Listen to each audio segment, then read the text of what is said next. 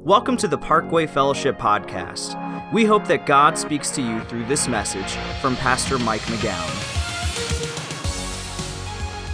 Good morning. So glad that you're here today. Today we continue our message series called Missing Pieces, where we're talking about those components that tend to be absent from our faith. You know, like components of a computer program that don't get installed correctly. If these things are not a part of our faith, then our relationship with God tends to not be as meaningful or as joyful or as deep or as rich as it could be. And so we tend to then look at the lives of other people and we think, well, why doesn't God do that in my life? Why do I not experience God like that person does? What is it that they have that I don't have? And the missing piece that we're going to talk about today is the missing piece of trust. That how do I trust that God's ways are better when I'm convinced that my way is the best way? Well, I learned a really strong lesson about trust when I was about to graduate from seminary. I was looking to pastor a church, and I was actually already pastoring a church, but it was a really small country church, and my time there was coming to an end. And so my prayers to God went something like this, like, God, I'm single, I'm unattached, I'm willing to go anywhere that you want me to go. So God, where do you want me to pastor a church? God, I'll do anything, I'll go anywhere. Well, no doors to pastor church actually opened up for me. In fact, the only door that did open up was to be a youth pastor at a traditional church here in Katy. And I thought, God, like a youth pastor? Like, isn't that kind of a step backwards? Now, look, I'm not saying that anything bad about being a youth pastor. We've got one of the best youth pastors ever, and a guy named Chris Sedgwick, who spoke last week. He was just amazing. But for me, God had called me to be a pastor, and I knew that. And so for me, this was kind of a step backwards, or at least a step sideways. And I had a bunch of my friends in seminary telling me, like, Mike, this is a huge mistake. This is going to get you off the path that God has called you to do in your life. You're missing what God is really calling you to do, and that's to be a pastor. But at the same time, I knew that in some weird way, like, this is what God wanted me to do. And so I took the position and I became a youth pastor at a church here in Katy. Well, Amy had a very similar experience. When she was wrapping up grad school,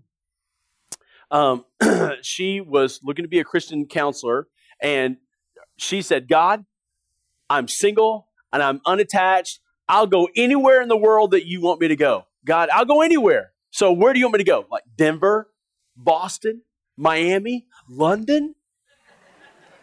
And God said to her, Beaumont. And she was like, Lord, maybe you didn't hear me right. Because like I'm in a place in my life, like I'm single, I can do anything. This is the time of my life to travel. So God, I'm telling you, I'll go anywhere. Where do you want me to go? And God said, Beaumont. And so she trusted God and she went to Beaumont and she ran a treatment center for adolescent girls. Okay, now here's the thing. As a youth pastor for me, I got to preach every single week and really sharpen and hone that skill. Now, I was preaching to teenagers. I wasn't preaching to adults. I also learned a lot about how to organize large groups of people because we had over 400 junior high and high school students in the youth ministry at that time. It was also a multi-staff situation, so I learned a lot about, staff and team dynamics. And a lot of those skills that I learned then, I still use today. Invaluable experience. And Amy, kind of the same thing. At this treatment center, she gained lots of valuable experience and honed lots of skills that she still uses in her practice today. And more importantly, Beaumont is only 4 inches away on the map from Katy. Now, Amy and I, we knew each other from our days at Baylor. And so after she had been in Beaumont for about a year, she and I started to date. Now, if she had lived in Denver or Boston or Miami or London, that would not have happened. And so literally, because each one of us trusted God when it made no sense to trust God, when our ways seemed better, God used it to change our lives. And so for us, how do we learn to trust God?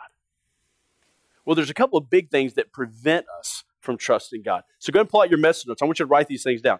A couple of things that keep us from trusting God. The first is fear. Fear keeps us from trusting God. That basically, if I trust God and I do it His way, then I might not ever get that promotion that I've always wanted. If I trust God and I take this job instead of that job, well, I might not be able to afford the stuff that I really want. If I trust God with my finances and do things His way, then I might not have enough at the end of the month. If I trust God and I don't sleep with that person, then that person might leave me and I'll be alone. Behind all that, it's just fear, fear, fear, fear, fear, fear, fear. It's fear that keeps us from trusting God. And when we fear, we don't trust. Second thing that keeps us from trusting God is a desire to know. It's a desire to know. Before we, jump off the edge, we want to know how things are going to work out. We want to know the conclusion. We want to know that if I pass on this promotion, will there be another one in the future? If we move, are my kids going to be okay? If we elect to do this treatment instead of this treatment, are things going to work out in the end? If we relocate the business here instead of there, is that really going to be best in the long run? We want to know how things are going to work out in the end. And so if God doesn't tell us how things are going to work out, which, by the way, He almost never does, if God's not going to tell us how things are going to work out, then it becomes really hard to trust Him because we have this desire to know, okay? But here's the thing. If we never face our fears, where's the trust? If we always have to know how it's going to work out, then where's the trust? Trust at that point in time remains a missing piece in our lives. And all the while, God is saying over and over, He's like, hey, trust me. Just trust me. I love you. I have your best interest at heart. Trust me. I have a plan. If you will just trust me. Okay, well, but how do we do that? How can we begin to fold trust into our lives? Well, there's a great story in the Old Testament that helps us learn how to trust God. It's found in 2 Kings chapter 6. So if you have your Bible and you want to follow along, take notes in your Bible, go ahead and open to 2 Kings chapter 6, and you can take notes there. And if you want to just take notes on your page provided you in your bulletin, you can certainly do that, okay? Now, we did not have space in the bulletin to write out this entire story, okay? But the key verses we're going to look at are printed there for you. But the whole story is going to be on the screens today. All right, so let me give you a little background so that the story makes sense. Okay, at this point in time in history, there's a prophet in the land of Israel. His name is Elisha. Elisha was an incredible man of God. In fact, God does more miracles through the person of Elisha than any other person in the Bible except Jesus. So this is a guy who really knows how to trust God. Okay, so here's the scenario. The land of Israel has just been invaded by the king of Aram, a guy named Ben-Hadad II. And he's got the city of Samaria surrounded. And inside the city are the prophet Elisha and the king, both the king of Israel, both of whom King Ben-Hadad wants to kill. So that's where we pick it up. In 2 Kings chapter 6, beginning in verse 24. Sometime later, Ben-Hadad, king of Aram, mobilized his entire army and marched up and laid siege to Samaria. Now listen, Samaria is both a region and a city. This is a reference to the city, okay? There was a great famine in the city. The siege lasted so long that a donkey's head sold for 80 shekels of silver and a quarter of a cab of seed pods for 5 shekels. So basically, the siege has lasted so long that they've run out of food. I mean, they're eating anything they can find, including donkey head. Like that's desperate times, y'all. Like if you're eating donkey head. Okay, and they were selling it at a super inflated price. Okay, but to give you an idea, of how desperate and how hopeless things have become, check this out. Verse 26. As the king of Israel was passing by on the wall, a woman cried to him, "Help me, my lord the king." And the king replied, "Look, if the Lord doesn't help you, where can I get help from you? I'm from the threshing floor, from the wine press." He's being really sarcastic here. Then he asked her, "What's the matter?" She answered, "This woman said to me, 'Give up your son so we may eat him today, and tomorrow we'll eat my son.' So we cooked my son and ate him. The next day I said to her, 'Give up your son so we may eat him.' But she had hidden him." Okay, look, by the way, if someone ever offers to cook your child first, like it's almost always a bad idea, okay? Don't trust that person, all right? I'm telling you, like you got to read the Bible. Like there's some crazy stuff in here, okay? All right, let's continue. Here it is. Verse 30. When the king heard the woman's words, he tore his robes. As he went along the wall, the people looked, and there underneath he had sackcloth on his body. He said, "May God deal with me, be it ever so severely, if the head of Elisha, son of Shaphat, remains on his shoulders today." So basically, the king blames Elisha for the problems in the city. Because, look, remember, the Arameans wanted to kill Elisha as well as the king of Israel. So he blames Elisha, even though Elisha has nothing to do with this. And by the way, isn't that always what insecure leaders do? They blame other people for their problems. That's another sermon. Okay, here we go. Verse 32, here we go. Now Elisha was sitting in his house, and the elders were sitting with him. The king sent a messenger ahead, but before he arrived, Elisha said to the elders, "Don't you see how this murderer is sending someone to cut off my head? Look, when the messenger comes, shut the door and hold it shut against him. Is not the sound of his master's footsteps behind him?" While he was still talking to them, the messenger came down to him, and the king said, "This disaster is from the Lord. Why should I wait for the Lord any longer?" Elisha said, "Hear the word of the Lord. This is what the Lord says. About this time tomorrow, a seah of flour will sell for a shekel, and 2 seahs of barley for a shekel at the gate of Samaria." The officer on whose arm the king was leaning said to the man of God, "Look, even if the Lord should open the floodgates of heaven, how could this happen?" "You will see it with your own eyes," answered Elisha. So, bottom line, these people are facing literally what is an impossible situation, okay? Look, they're surrounded. There's no way out. Luckily, the walls of the city have held up, and so the enemy has not been able to get inside the city. But they've run out of food. And so they're starving to death. So look, if they go out, they'll die. If they stay in, they're going to die. So pretty much, they're going to die. Like that's the scenario. But in that, God is saying, trust me. Trust me. And so what has to happen for us in order for trust to become part of our faith? What's got to happen? Well, a few things. Here's the first. First is, I need to be willing to wait. I need to be willing to wait. Look what verse 32 says. Check it out. Verse 32 says, and we read this already, but I want to refresh you. It says this, "Now Elisha was sitting in his house, and the elders were sitting with him." Look, everybody in the town, like, they're in full freak out mode, aren't they? I mean, they're eating donkey heads. They're cooking kids. I mean, these people are in full-blown panic. But Elisha, he's just sitting in his house. He's just sitting there. And the elders of the town are sitting with him. Because the Lord has told Elisha that everything is going to be okay. And so what does Elisha do? he waits. He just waits.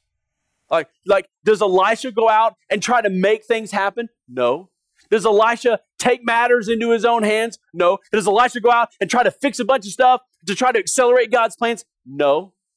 Elisha, he just sits and he waits.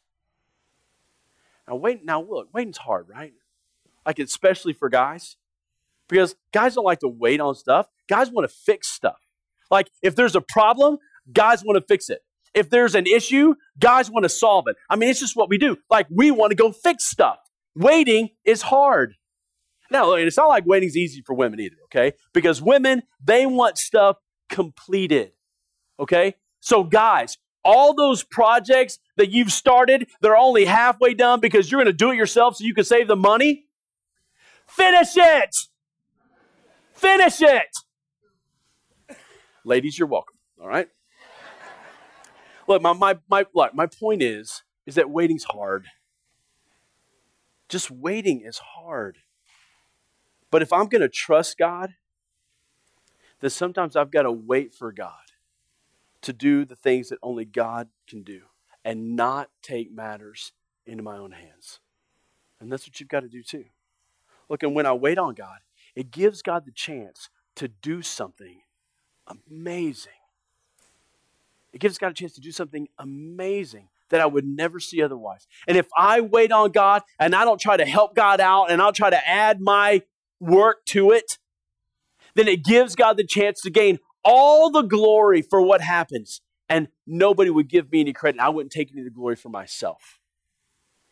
So sometimes we just need to wait on God. So look, if you're trying to make something happen, if you're trying to strong arm something and forcing it to happen, if you're trying to manipulate or coerce something, you're not waiting on God.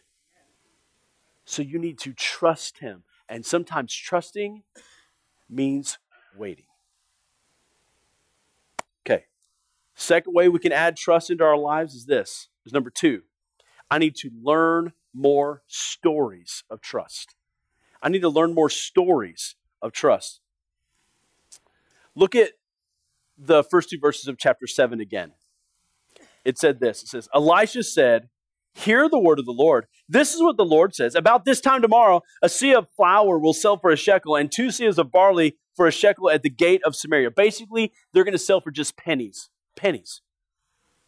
The officer on whose arm the king was leaning said to the man of God, "Look, even if the Lord should open the floodgates of the heavens, could this happen?" So look, the officer clearly believes this is not going to happen. Elisha believes that it is going to happen. So why the difference between the two? Well, Elisha has seen God do miracle after miracle after miracle after miracle. My guess is the officer of the king hasn't seen God do very much.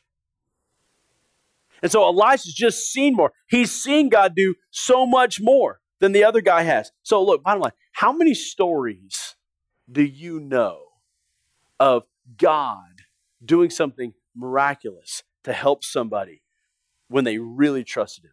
You know, whether that story is about somebody else, or whether that story is something you read in the Bible, or whether that story is from your own life, maybe it's somebody that you know, maybe somebody that you don't know. How many stories do you know where someone has really trusted God and God has come through?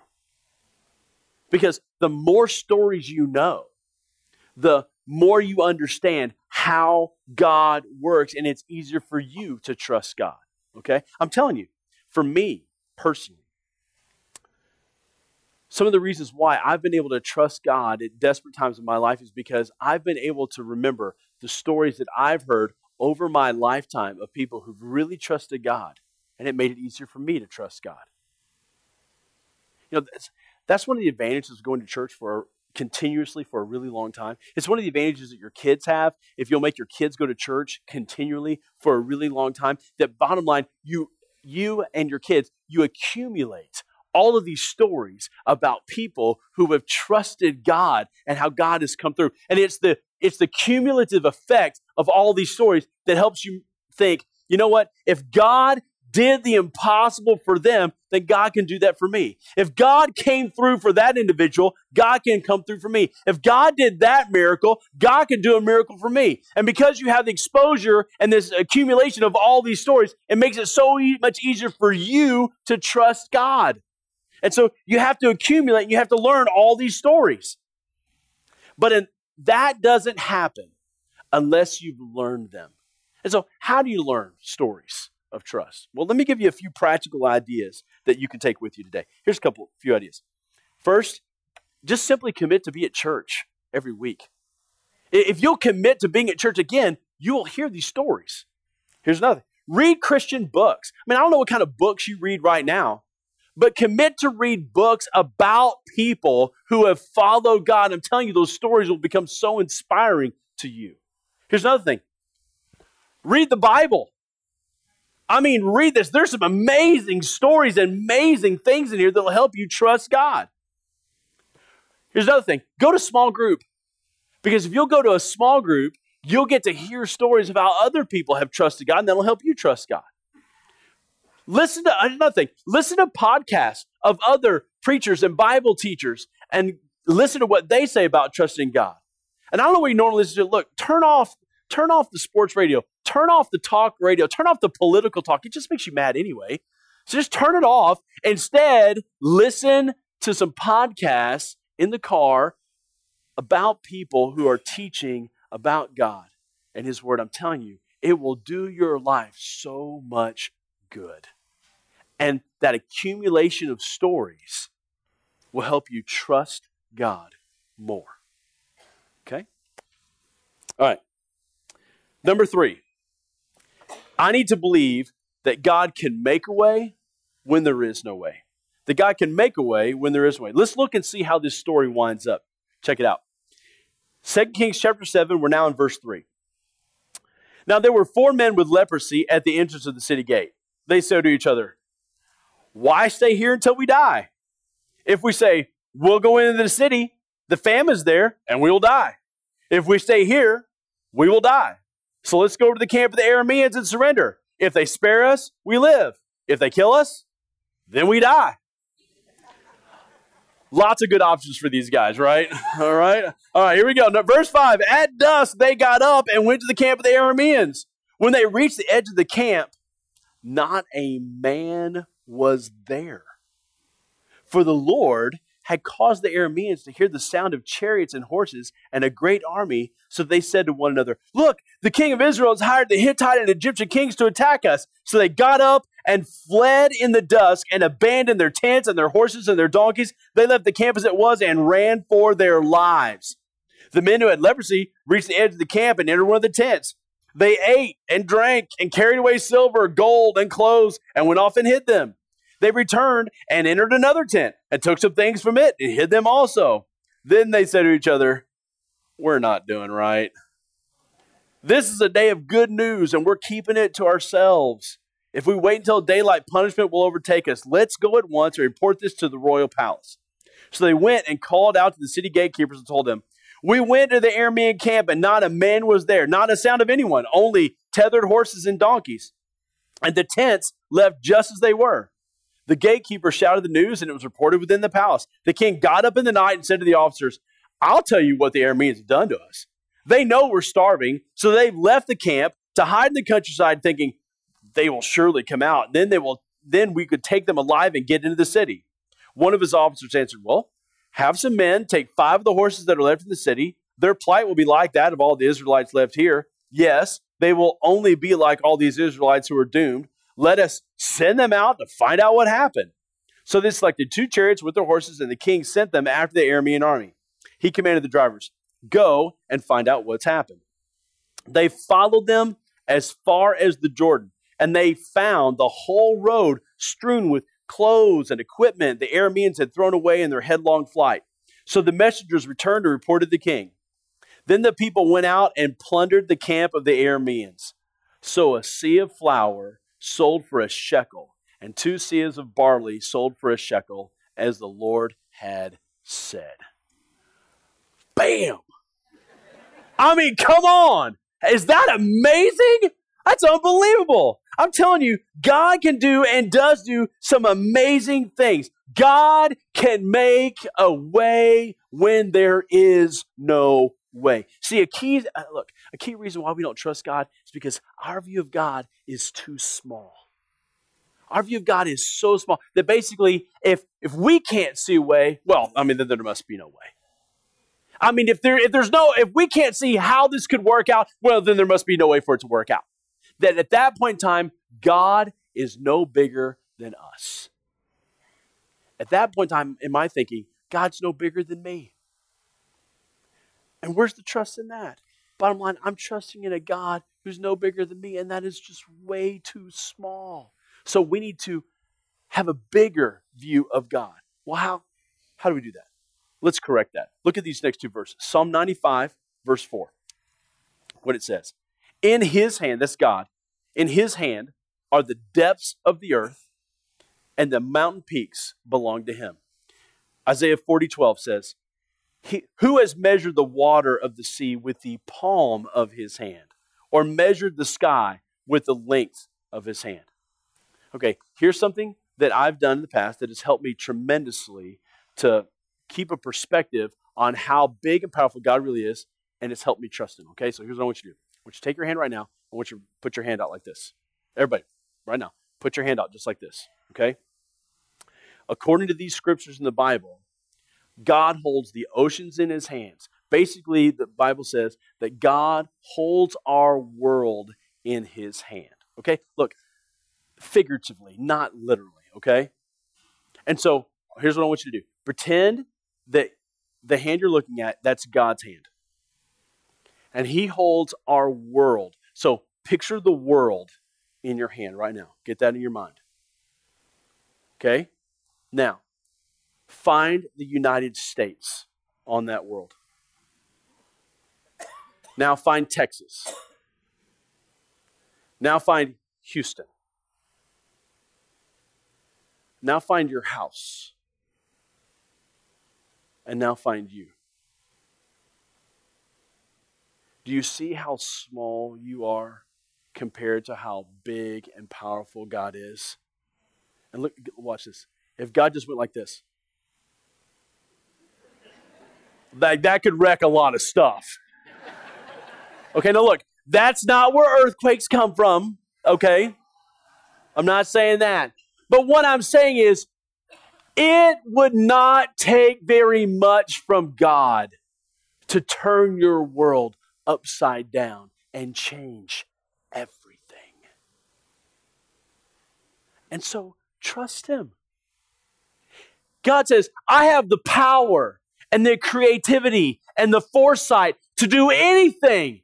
So God says, trust me. Look, with God, there is no impossible situation. With God, there's nothing that he can't do. And so literally for me, sometimes when I'm facing a situation like, God, I can't see a way out of this. I can't see how this is going to work out. Sometimes I will hold out my hand and I will picture the world and I'll say, God, you're big enough. I can trust you. And so look, when you're facing a situation that is so desperate, so impossible, you can't see a way, I want to challenge you. Hold out your hand and just think about and remember how big and powerful God really is. And when you see God as he truly is, when you see how big he really is, you remember that, then it's not that hard to trust him. When you see God as he truly is, it's not that hard to trust him because he is that big, that powerful. I'm telling you, our world needs Christ followers who will trust God like that. Our world needs to see Christians rise up and say, you know what, I trust God like that because I see who he is, how big he is, how powerful he is, how amazing he is, and so I trust him. That's what our world needs to see. Look, so in your life, where do you need to trust God? What is going on in your life where you need to trust him? And would you? Look, if you're already a Christ follower, you already trust God with your eternity. So why not trust him with your marriage, with your kids, with your career, with your whatever? Why not? Look, and if you're not a Christ follower, look, you need to understand, God loves you, okay? God loves you, and He wants you to go to heaven when you die. But for that to happen, you have to ask Jesus Christ to come into your life, to forgive you, and then follow Him as best you can. Would you trust Him to do that? If you've never trusted God to do that and you want to become a Christ follower today, there's a prayer. It's at the bottom of your message notes. I want you to take a few moments and I want you to pray it this morning, okay? But for everyone, I want everybody right now, bow your head, close your eyes, and let me pray for us all. Heavenly Father, please forgive us. Forgive us for not trusting you in our past. Forgive us, Father, for thinking that you are too small. Forgive us for having such a tiny view of who you really are. And so, Father, I ask that you would help us to trust you because you truly are great and you're powerful and you're magnificent in every way. Help us to learn those stories of trust so that they can inspire us to trust you even more. And Father, when you tell us to wait, that we would not instead take matters in our own hands and try to strong arm it and fix it on our own. But God, we would choose to wait on you, to wait and watch you do amazing things. And so help us, God, to trust you. Let trust not be a missing piece in our lives any longer. And bring us back next week, Father, so that we can learn more. I want to ask you to do this in the name of Jesus Christ. Amen. Thank you for taking the time to listen to this message. For more information about Parkway Fellowship, find us online at parkwayfellowship.com. You can also download our mobile app for access to the most recent messages, video content, and much more.